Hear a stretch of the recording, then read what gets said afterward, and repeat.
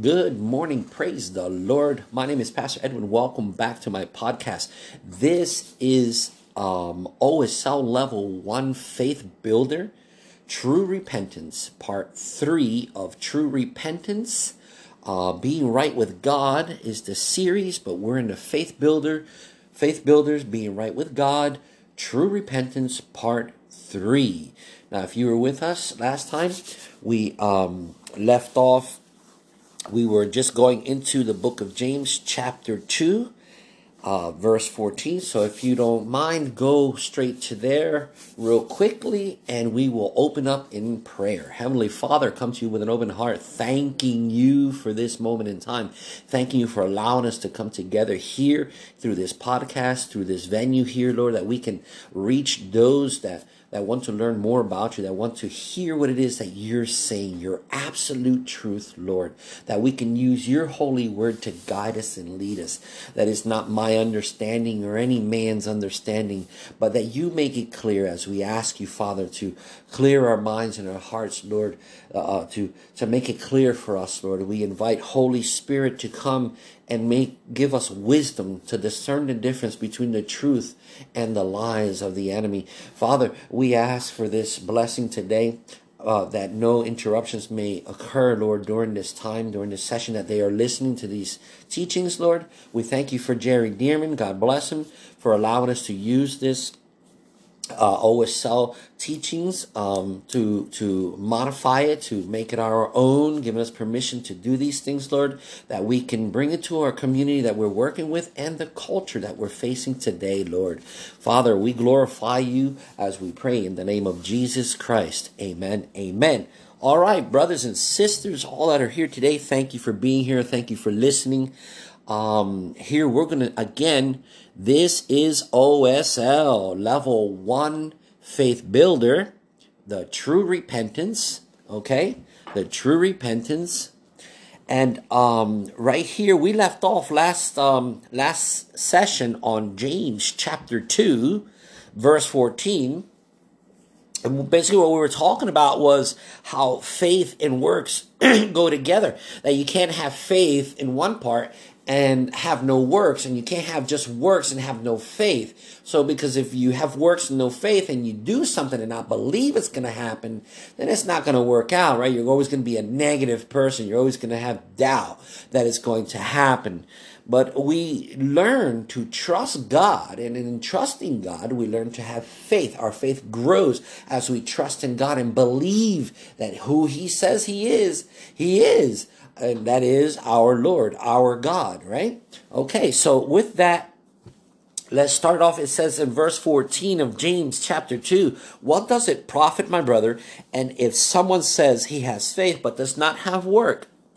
Can it save him? Or your brother or sister is naked and destitute to daily food, and one says to them, depart in peace and be warmed and filled, but you do not give them the things which are needed for the body.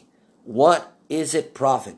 Also, faith by itself, if it does not have work, is dead. But someone will say to you, have faith and I have works. Show me your faith without works, and I will show you my faith by my work. See, again, we were talking about how that's key because a lot of people do that. So what he means here is pretty much the kind of works that he's talking about is a living testimony. Let me show you how I live for Christ. Let me show you my works, how I live for Jesus Christ, how I serve Him. Not just by doing things, but how I live my life, what I watch, what I listen to, how I walk, what I wear, what I participate in. That is a big one right there, because a lot of Christians fall into participating in community events that have nothing to do with God. They may not be bad, but then there's those things that are against God and they don't know it, they don't realize it, or again, they suppress the truth. And by suppressing the truth, they move forward just so they can have a good old time, right? So Being a living testimony is the greatest thing that a Christian can do, can show other people. The greatest works is to be a living testimony. You don't go around with a camera showing people how you blessed the homeless. You don't go around with a camera showing people how you helped somebody fix a flat tire. You don't go around with a camera showing how you baptized somebody. You don't go around camera doing that.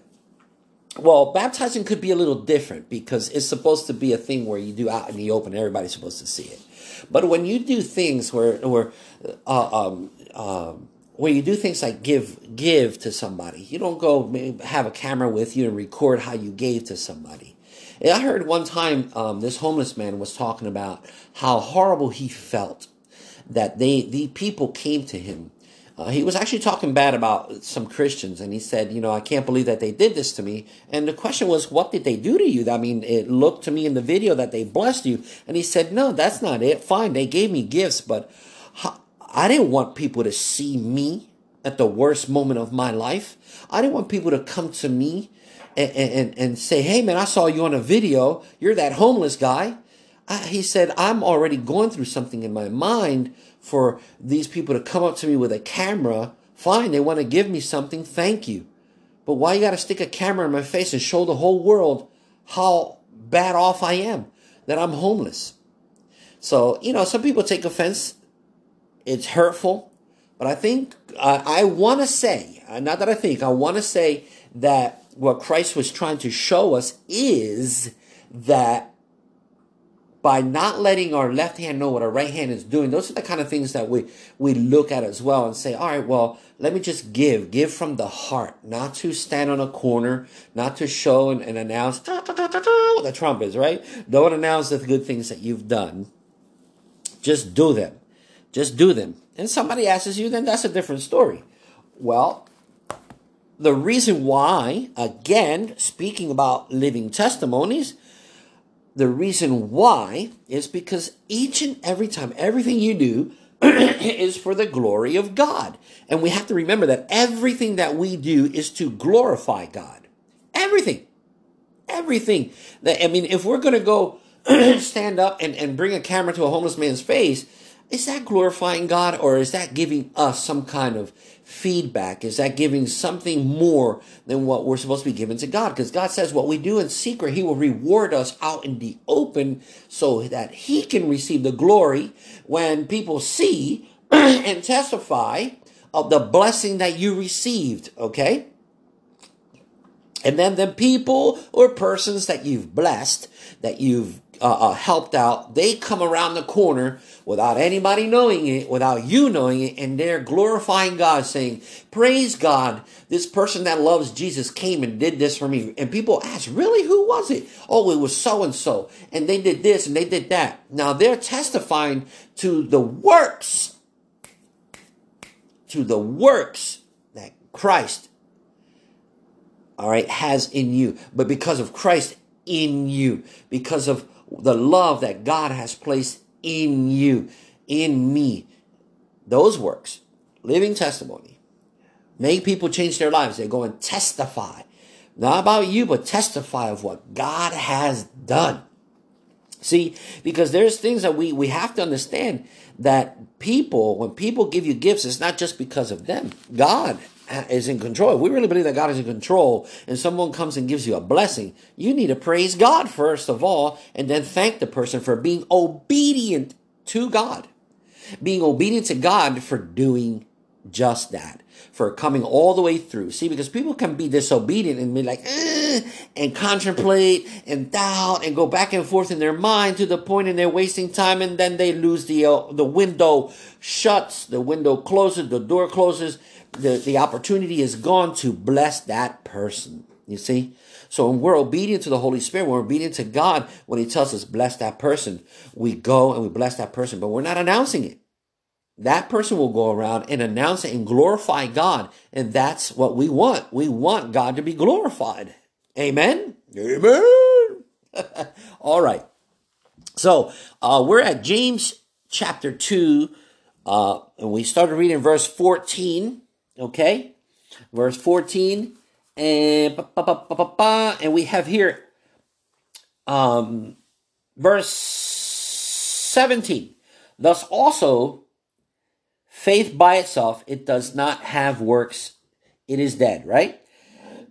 But someone will say, you have faith and I have works. Show me your faith without works, and I will show you my faith by my works. Again, what he was talking about was his living testimony. You believe that there is one God, you do well. Even the demons believe and tremble. Even the demons believe and tremble.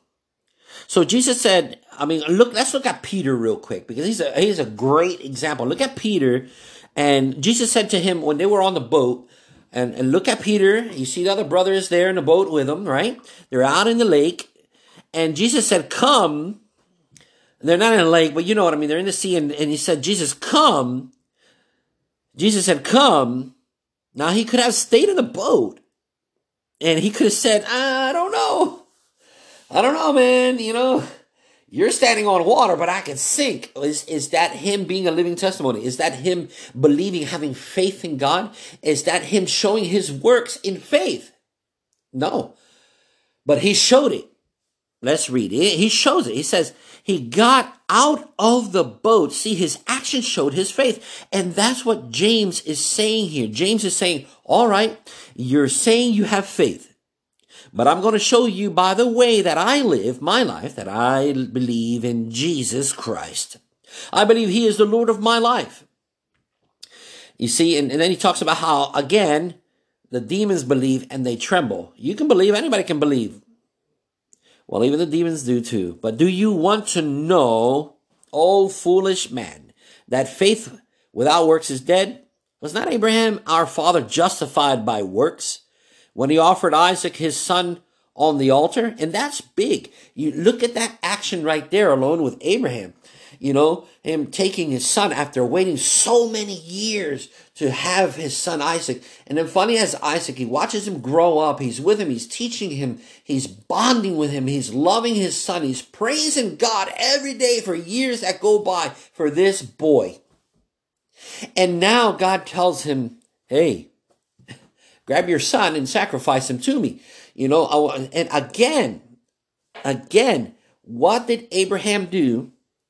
Did he not show his faith by works? Yes, he did. He went straight up. He said, I'll be obedient to you. Did he like it? Surely not. Surely he did not like it. But he believed in God. And whatever it was that God was up to, he knew that God was going to correct it, fix it, mend his heart. Whatever it was, he can reverse it because he's God. He believed in God. He had faith. So now he's going to show his works by going up there and sacrificing his son, putting him up on that altar, ready to do this. And we all know that God stopped him, right? Do you see that faith was working together with his works? And by works, faith was made perfect. And the scripture was fulfilled, which says, Abraham believed God, and it was counted him for righteousness. And he was called a friend of God. Oh, isn't it great that you can be called a friend of God? How far are we from being righteous like Abraham? Are we living testimonies? We can be.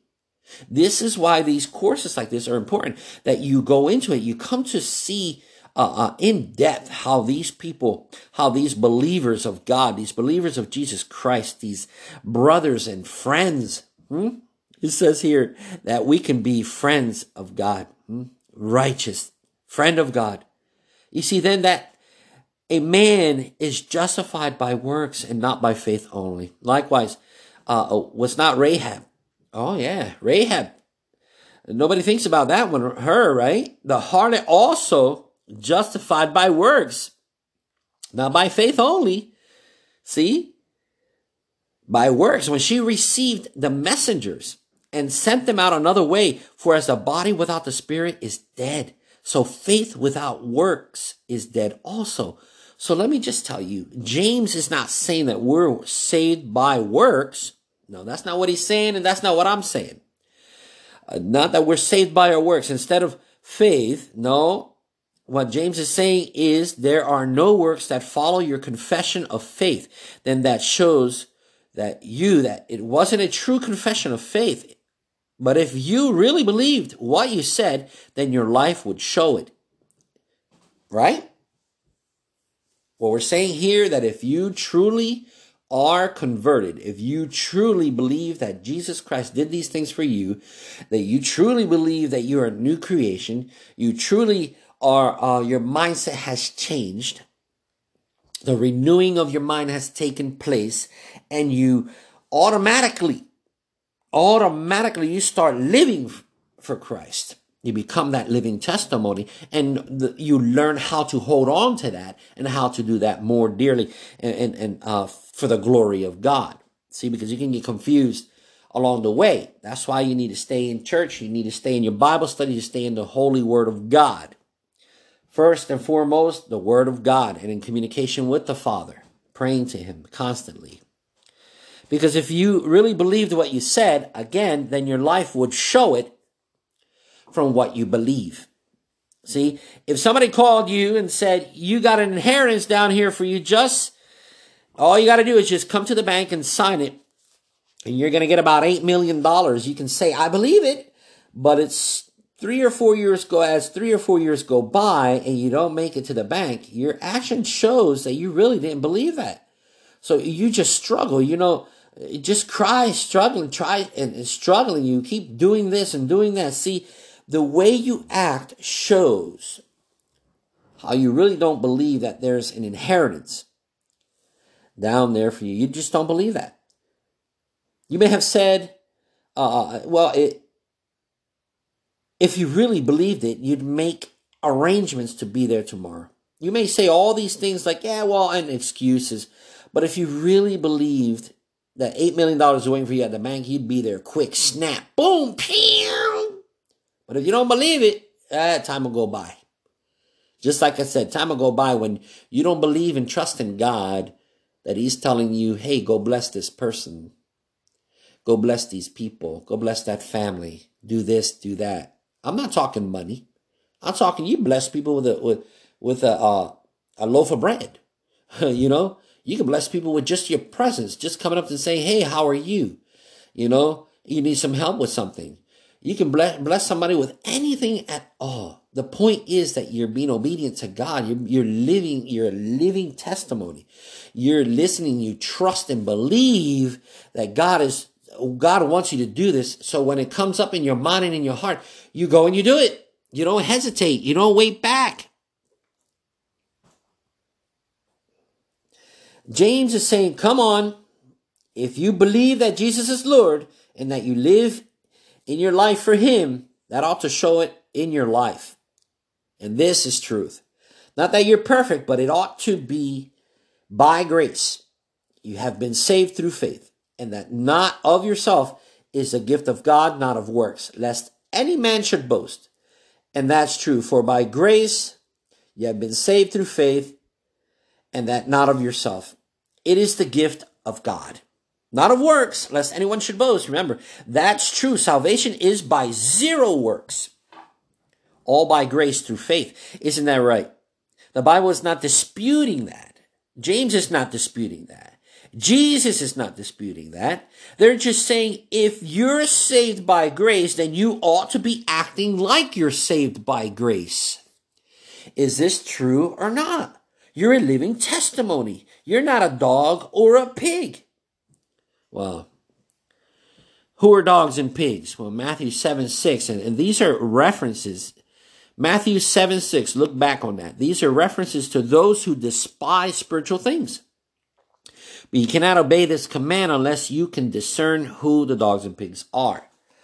Now, I don't want to go deep into that, but that was part of my notations here, and I wanted to share that with you because of what we're going to go into next, okay? I want you to turn over to Ephesians 2. Ephesians 2, chapter 2, verse 1.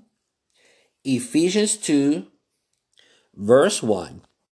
And here we're going to read, it says here, verse 1. And he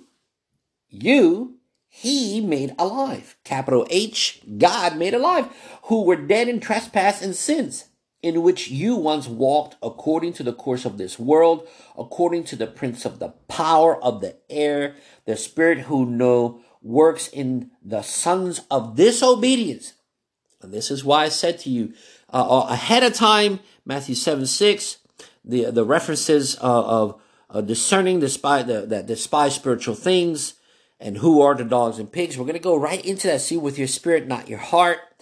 Okay, we're living testimonies. We go against these things. By living as a testimony, we acknowledge we can see these things. See how it goes in pattern. You'll see. You just follow along here. Okay, read along here. We're in Ephesians chapter 2, verse 3, among whom also we all once conducted ourselves in the lusts of our flesh, fulfilling the desires of the flesh and of the mind, and were by nature children of wrath. What does it mean by that? By nature children of wrath. Hey, we were stirring up the wrath of God by living that way, coming against and not obeying him, being disobedient. We were stirring up the wrath of God, building up for that time to just boom, hit us with the wrath. Hey, when he flooded the world, was not that wrath? Come on now. Now we're saved from that. We don't want that. We're like, oh Lord, thank you. Praise God. Thank you for saving us. It's what we deserve, but thank you, Lord. Just as to others as well. And it speaks about that, how, like I just mentioned, what's happened before. Every building up the wrath of God is not what we want to do. We want to glorify him. We want to love him. We want to live for him. But God, who is rich in mercy, because of his great love with which he loved us, even when we were dead in trespasses, made us alive together with Christ. By grace you have been saved, and raised us up together, and made us sit together in the heavenly places in Christ Jesus, that in the ages to come he might show the exceeding riches of his grace in his kindness toward us in Christ Jesus. For by grace you have been saved through faith, and not that of yourselves. It is the gift of God, not of works, lest anyone should boast. For we are his workmanship, created in Christ Jesus for good works, which God prepared beforehand that we should walk in them. Now, let me tell you, a lot of people get that part confused where they say, oh, well, I can take evil and make it good. No, you cannot.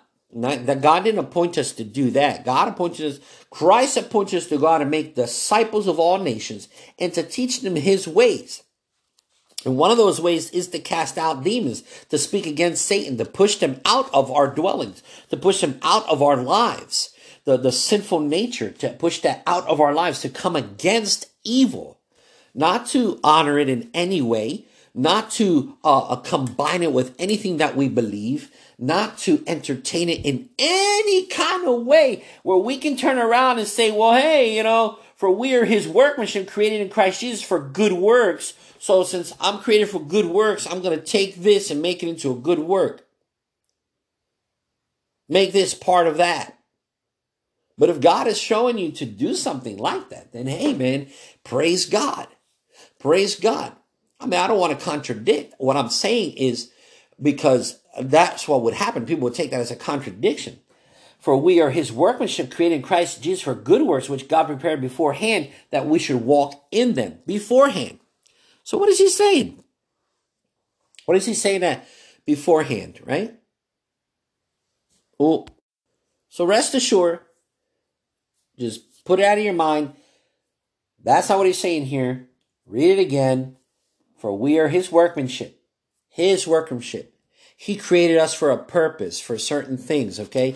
If we truly believe that God is in control of our lives, we hope in him for the good things that are to come, right? Yes. It doesn't mean that we sit back in a pew and sit there for years and say, well, I've been waiting on the Lord and nothing's happened. That's not what he's saying. He's not saying that either. He's saying get up off that pew and go and do what the God is pushing on you to do, what he has commanded us to do, no matter how it is that you're going to go about it, but that you're doing it. You see, that you're doing it. But people will take that also out of context and say, well, for instance, I'm going to celebrate this, pagan holiday, or I'm going to celebrate this evil holiday that I have no idea that is evil, but I'm going to go and participate in it and just participate. And I'm here, I'm being a light. No, you're not being a light unless you're coming against the darkness. Did I say that clearly? You're not being the light unless you're coming against the darkness. So by you participating in those things, you're just being a part of that. You're standing in the middle of darkness doing nothing. Did Jesus, like I said before in a different setting, had Jesus gone into any of these homes where there were sinful acts happening? Of course, they realized who he was and they continued. But then once he started to speak, these things changed. These things came to a halt. Even the hearts of men were changed. He didn't go in there and say, yeah, pass me a beer. Let me hit that, toke that. No. He didn't come to participate in any of it or even go in there, act like, he's part of it, but he's really hitting them on the backside, like, hey, whispering the gospel, whispering the kingdom to come. No, he was shouting out loud. He was saying it out loud so everyone can hear. Did he not say that? I stood in the synagogues and taught out loud to everyone. Everyone heard him. But here we mess around and fool ourselves by the communities doing events. We want to go to them. We want to be a part of something. And if we see that it's Christian people going, then we go along with them. There was a story once that I heard that there was a small family, a husband, wife, and a child. And they were in the end times, in a sense where it was something was happening in the world. And people were being killed. And so they all started running. Everybody started running up the road. And they grabbed little bags, whatever they could. And the mom and the dad and the child, the little girl, they were all running up the road. And the little girl, as they were passing this alley, she sees an angel waving to her to come this way. A glorious light she saw, right? So she nudges at her mom, look, we got to go that way. The mom wanted to go, but the dad, his eyes were focused on the wrong things, on his neighbors, community, people that were running in that direction, and said, no, we need to go this way. It's not a point of saying, well, the woman said, no, we're not. That's not what I'm going with this. I'm going with even the man is supposed to be the leader. He's supposed to be out watchful, watching out for his family, coming against these things that come against us, right? Standing firm against it. But his story is that this man was blinded by these things, watching those people run. I mean, come on. The mom and the child were running with dad. They were listening to him too, till suddenly something heavenly appeared to them. And he's like, no, it's all right. We don't need to go that way. We're all going to end up in the same place over at the other side. That's all. That alley leads to here. He didn't believe, didn't trust, didn't realize, didn't discern that it was of God, that the little girl and the mom said, well, we're going to go this way. And they went that way. They followed the angel, right? And the man's running, and they're running, and the crowds of people are coming to an end. He's like, some people just don't understand. It's all the same thing. And it's not.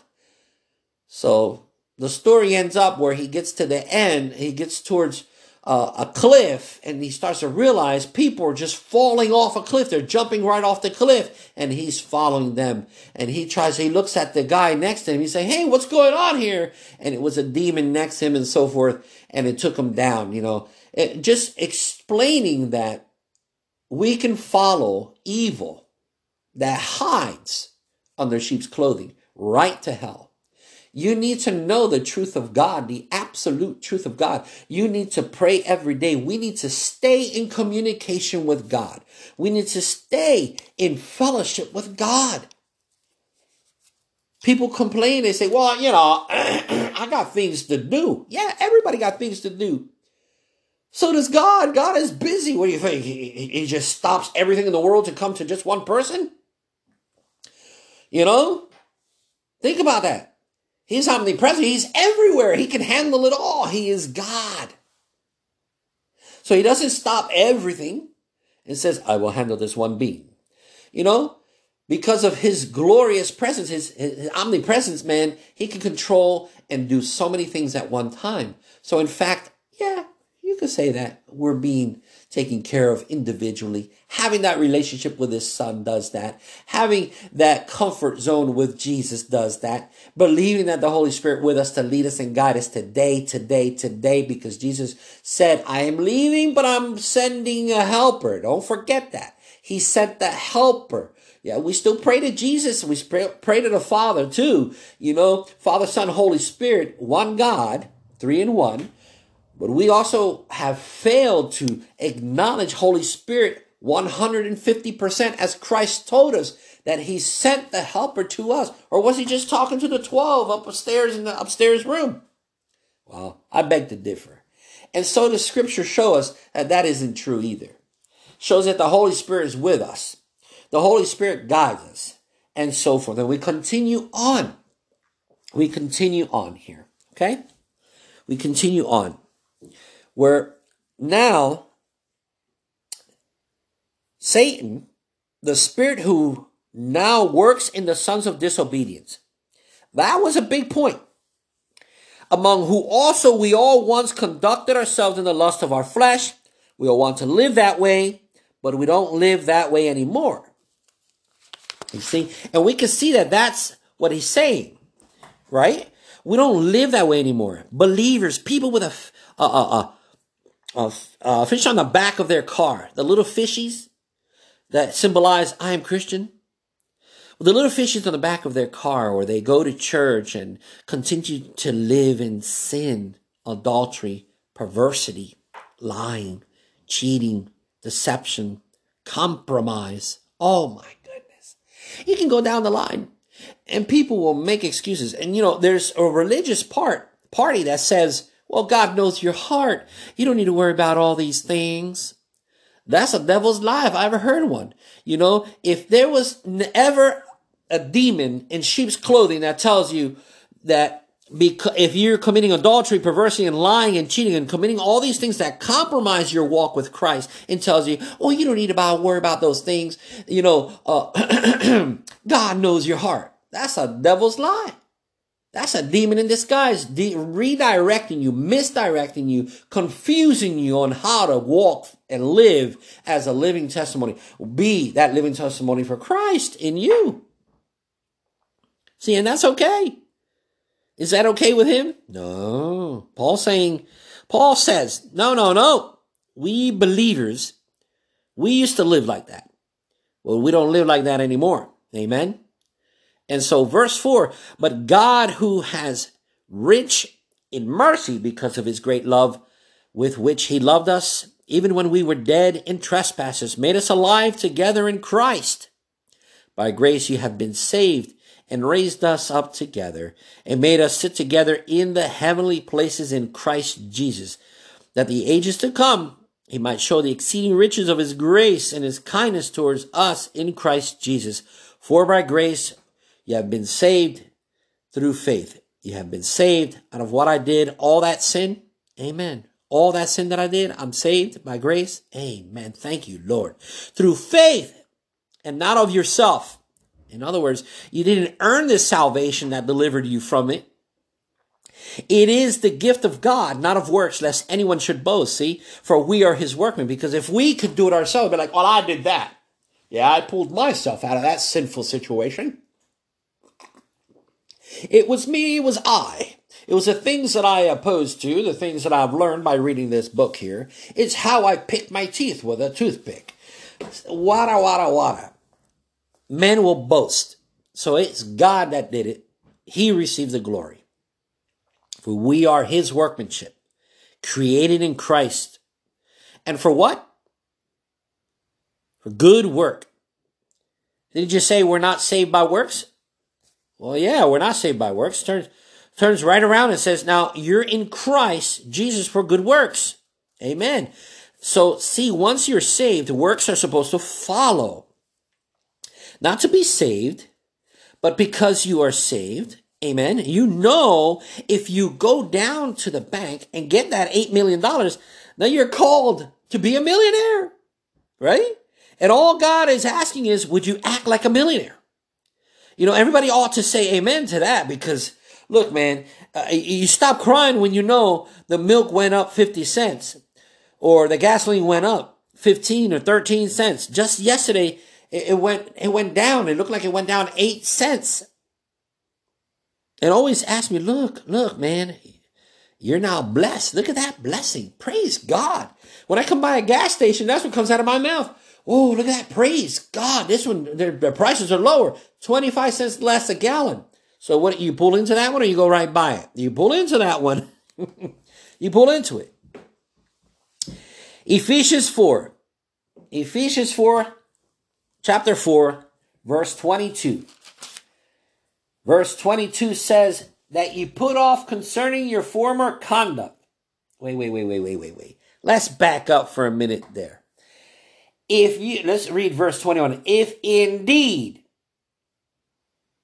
you have heard Jesus, him, and have been taught by him, as the truth is in Jesus, that you put off concerning your former conduct, the old man which grows corrupt according to the deceitful lusts, and be renewed in the spirit of your mind, and that you put on the new man, which was created according to God in true righteousness and holiness. Again, I spoke of this session before, where that old man needs to be put away. You no longer live in that conduct. You still smoking? Stop smoking. Because that belongs in the old conduct. How you used to conduct yourself back then. Hey, let me light a cigarette because I'm facing a situation. You know, you ever see somebody smoke? I know when I used to smoke, and I ever had a problem when we used to flip homes, and I walk in and there was a big problem. Boom, I just put a cigarette out. I light another one right away. Oh, there's a situation here. I need to smoke. I need to go to the cigarette. See? And then I step outside. Oh my goodness, it's raining. Boom, go to the cigarette. See? Uh-oh, look what's happening over here. Boom, go to the cigarette. And that's a former of an old conduct. That's a form of old conduct. What I used to do when I was dead in sin without Christ in my life. So you put it away. Indeed, if indeed you have heard him, if indeed you have heard him, that you put off concerning your former conduct. Again, write that down. That's Ephesians chapter 4, verse 22. Let's look at 26. And it says, be angry and do not sin. Be angry and do not sin. Do not let the sun go down on your wrath, nor give place to the devil. Old conduct. When you were living in sin, this was a great thing. Sometimes you go to bed mad at a football game. So furious, you twist and you turn. You have a nightmare that you're the running back and you get hit by 20,000 guys. I don't know. Anything. But it's an old conduct. This is what we're talking about. The self, your old self. Did you put it all away? Be angry and do not sin. We can be angry, but when we were not in Christ, we got angry, we sinned, we blasphemed, broke things. We went up and apparently just punched somebody in the mouth just because. You got in my face. You were the first one I saw, so I decided to hit you. You know, would Christ walk around doing that? No. Why? Is it that today we don't do that? Because we are a new creation. That is why. That is why. Be concerned about the person next to you and go pay their gas. Next time you're at a gas station, you see that, be like, oh, well, praise God. You're a millionaire, wealthy, and install the Lord says, act saved. Act saved. Because if you're a millionaire, you're going to act like a millionaire. You're going to know your neighbor, whoever you see around in a gas station, you go up, hey, give me the bill. Give me that. I got you. Don't worry about it. Because you're a millionaire. You act like a millionaire, right? So act like a Christian. Act like you're saved. This is what he's saying. Act like you have it. Live like you have it. Believe it. All right. So in Ephesians chapter 4, it's the same book. So I'd say, therefore, and testify in the Lord that you should no longer walk as the rest of the Gentiles walk. Well, wait a minute. Paul, didn't you say we're not saved by words or anything like that or works, and now you're trying to get us to change the way we live? This is the Apostle Paul. Isn't it Apostle Paul talking here? The faith and grace teacher. You should walk that way. You shouldn't walk that way anymore in the futility of their mind, having the understanding darkened, being alienated from the life of God because the ignorance that's in them is, and so on and so forth. And come down here to verse 22 as we read that you should put off concerning your former conduct. Again, facing that part of the former conduct and the old which goes corrupt according to deceitful lusts. It's the law of the Spirit of life in Christ Jesus. It makes us free from the law of sin and death. And so he says, put away lies. Speak the truth with your neighbor. And then we started talking about verse 26 in Ephesians 4. Be angry and don't sin. And verse 20, let him who stole steal no longer, but rather let him labor working with his hands. All these things is what we're talking about right here. What we're pointing these things out for a purpose, for a reason, for you to see this. And you can come back, reread it again. It's important that you do. Let him who stole steal no longer, but rather let him labor for the work of his hands. Can you see that Paul is preaching the same thing James is preaching? Come on, you're saved by grace. Now walk that way. Live that way. Be a believer. Walk in purity and righteousness. But why? Because you've been given something. You've been given something big. Now let's go over to Romans and close it up here, because Romans is where we get the doctrine of grace. And in Romans 4, it says that, what then shall we say that Abraham our father is found according to the flesh? For if Abraham was justified by works, he has something to boast about, but not before God. For what does the scripture say? Abraham believed God, and his faith was accounted to him for righteousness. Did we not read that? Now to him who works or tries to work to be saved, the wages are not counted as grace, but as debt. But him who does not work, believes on him who justifies the ungodly, his faith is accounted for righteousness. You cannot even try to work to be saved otherwise. The depth of what salvation requires a human being is going to be owed by you, by me, by all of us, because you thought somehow you could measure up to pay for salvation. And that's why you were trying to measure up to God.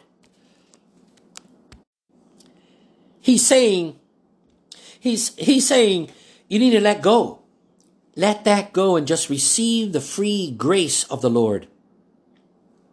In Romans 5:1, therefore, having been justified by faith, we have peace with God through our Lord Jesus Christ. Now look at the 20th verse of Romans chapter 5. Look at that 20th verse of Romans chapter 5. It says, moreover, the law entered that the offense might abound. But where sin abounded, not where sin abounds, it says where sin abounded, grace abounded much more. So that as sin reigned in death, even so grace might reign through righteousness to eternal life through Jesus Christ our Lord. Through Jesus Christ our Lord. Grace abounded. Way much more. The very next verse says in Romans 6:1 that what shall we say then? In other words, if that's true, the grace abounds much more. When sin abounds, what shall we say? Shall we continue to sin? Shall we continue in sin that grace may abound? Was there an answer to that? Certainly not. How shall we who died to sin live any longer in it? If we died to sin, how can we live any longer in it? And that's a question. Write that down. If you get the answer, write it down. Share it with us.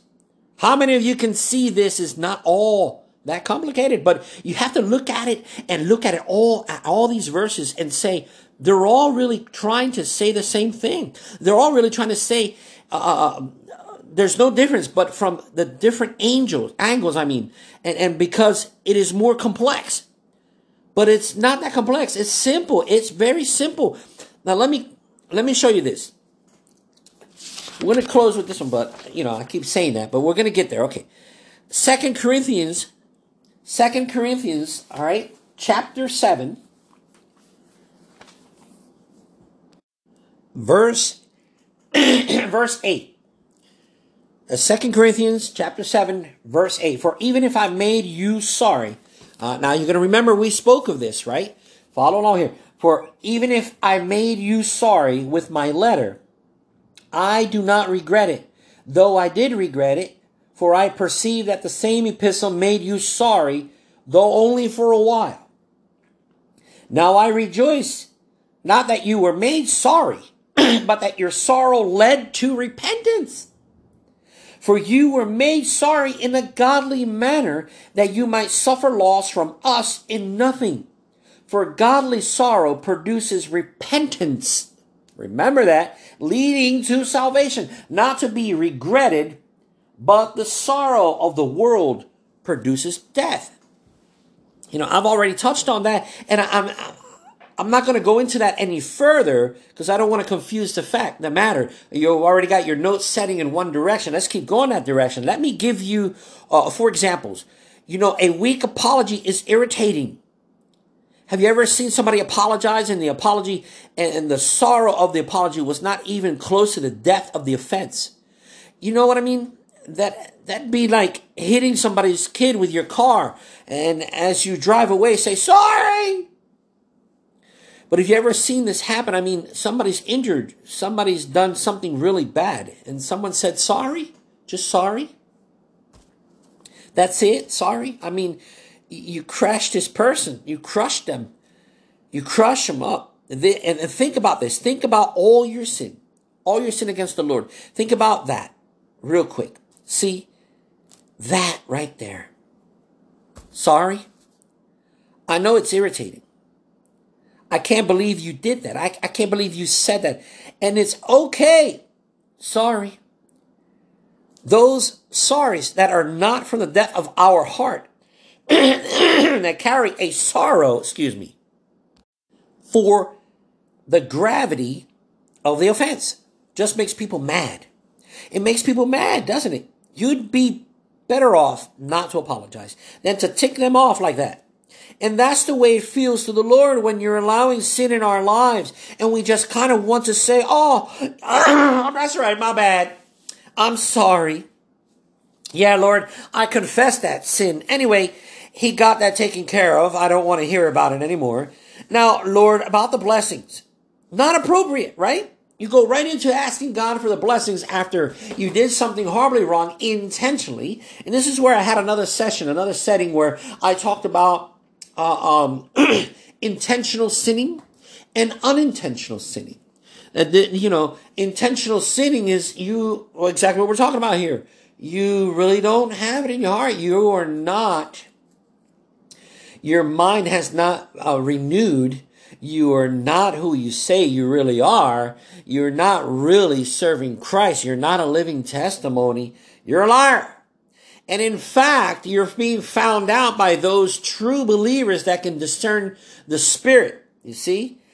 But if there's people that do this, the unintentional sin is where these mistakes happen, those things that come to mind abruptly. We know what it is. We know that's the enemy. And if we entertain it for just a second or 10 seconds, we need to confess that. Oh, Lord, forgive me. I didn't draw up this thought, but it came to my mind, Lord, and I thought of it. I'm so sorry. Forgive me for those thoughts. Cleanse my heart and my mind, Lord. And in that, we move forward into it. Those things being that way is inappropriate to God. It's not appropriate. So the confession of sin before the Lord is not a work where you have to really get down involved and squall for a while to make God believe that you're so sorrowful. No, you don't need to do that. Hey, any relationship needs to have a heartfelt communion with the Lord that says, hey, God, I know your word says confess your sins and you're faithful and just to forgive. But I also want to let you know you've been so good to me. You bless my life. You don't deserve for me to compromise. Listen to that word, compromise, in any area that you're a part of. And I know I'm saved by the grace of God, forgiven, and I receive it. Amen. But I also want to let you know that I don't want to treat you like this, Lord. You've been so faithful to me, and I want to be faithful to you. If anybody understand that that what I'm talking about? Does anybody? That's when real relationship is happening. Do you get that? It's not that that's not how to earn your forgiveness, because you can't. But it's to be real and straight and honest. Take responsibility for not walking in the grace of God. The grace of God was given to us. It was given to help us so we don't live that lifestyle anymore. Let me say that again. The grace of God has given to us not just to forgive us. It's been given to us for that, but to help us to not walk in that lifestyle anymore. That's the grace of God. Some people live in outright sin and just keep confessing their sin and thinking, well, I'm confessing it, but they have no intention of changing it. There's no effort because they like it. That's not appropriate. And that's the truth. They like it. It's not true repentance. You're vulnerable to the deception of the enemy and even being deceived that you're saved. And the reason has nothing to do with the works. It has to do with the honesty of your heart as to who's Lord of your life. Who? Because if the Lord Jesus is really Lord of your life, then you're coming before him and saying, God, that's wrong. That's wrong. I got a bondage. I've got an addiction. I've got a hang up.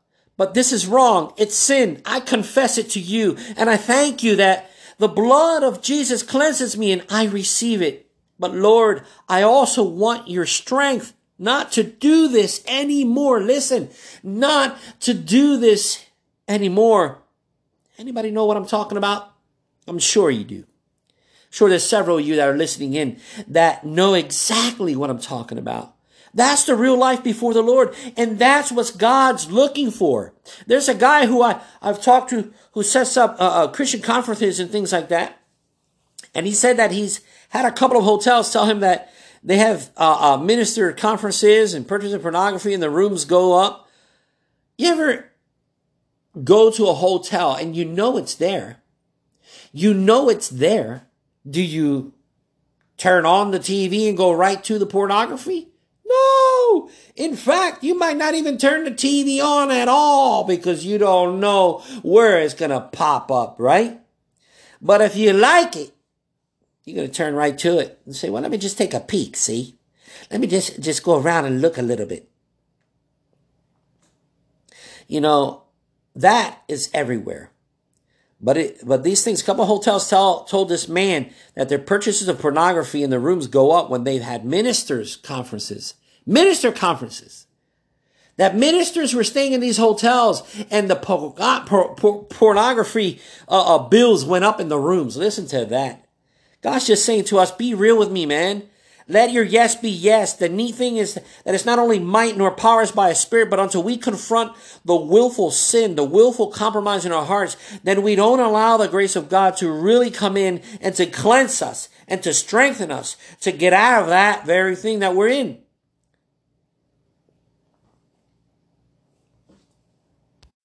You know, a CNN report came out that said number of married couples in the United States is a record low, according to the latest figures from the Pew Research Center. Numbers released show 51% of American adults are married, a 5% drop from the previous year. The median age, and it continues on every year, okay? The median age for people to get married has risen about 27 and a half years for brides and 30 years for grooms. The numbers reflect an increase in other living arrangements that have taken hold for American adults, such as cohabitation, divorce, single parenting, and the rise of grand families. If current trends continue in just a few years, there will be more single Americans than married in the 1960s. Nearly 60% of young adults aged 8 to 29 were married today, and 20% are married 18 to 29. Experts say America has undergone a cultural shift when it comes to getting hitched, when it comes to getting married. More U.S. couples living together, studies say, than in the 1950s. And if you weren't married, people thought you were mentally ill. Now, Andrew J. Sherlin of Johns Hopkins University, sociologist, told the Washington Post marriage was mandatory. Now it's culturally optional. Natasha Medina, a single woman, Los Angeles, and founder of Medina Muse Management, a firm that represents production artists, said the traditional relationship between men and women has changed in the past 50 years. Women have taken control of their careers and life. She said, while at the same time, men have asked their women to be super women. Look at this. All these things that we're looking at that takes us away from the Lord. We need a place of breakthrough in our lives. Godly sorrow produces repentance, leading to salvation. The true repentance in our life, of freedom, true freedom. I receive freedom today in the name of Jesus. Claim that in victory. Claim it in the name of Jesus and praise God. Glorify God that in these things, because of his grand mercy and his grace, we are saved. Become that true believer. Renew your mind. Live for Christ. Be that living testimony as we glorify the Father in heaven. All the glory goes to him. We pray in the name of Jesus Christ. Amen, amen.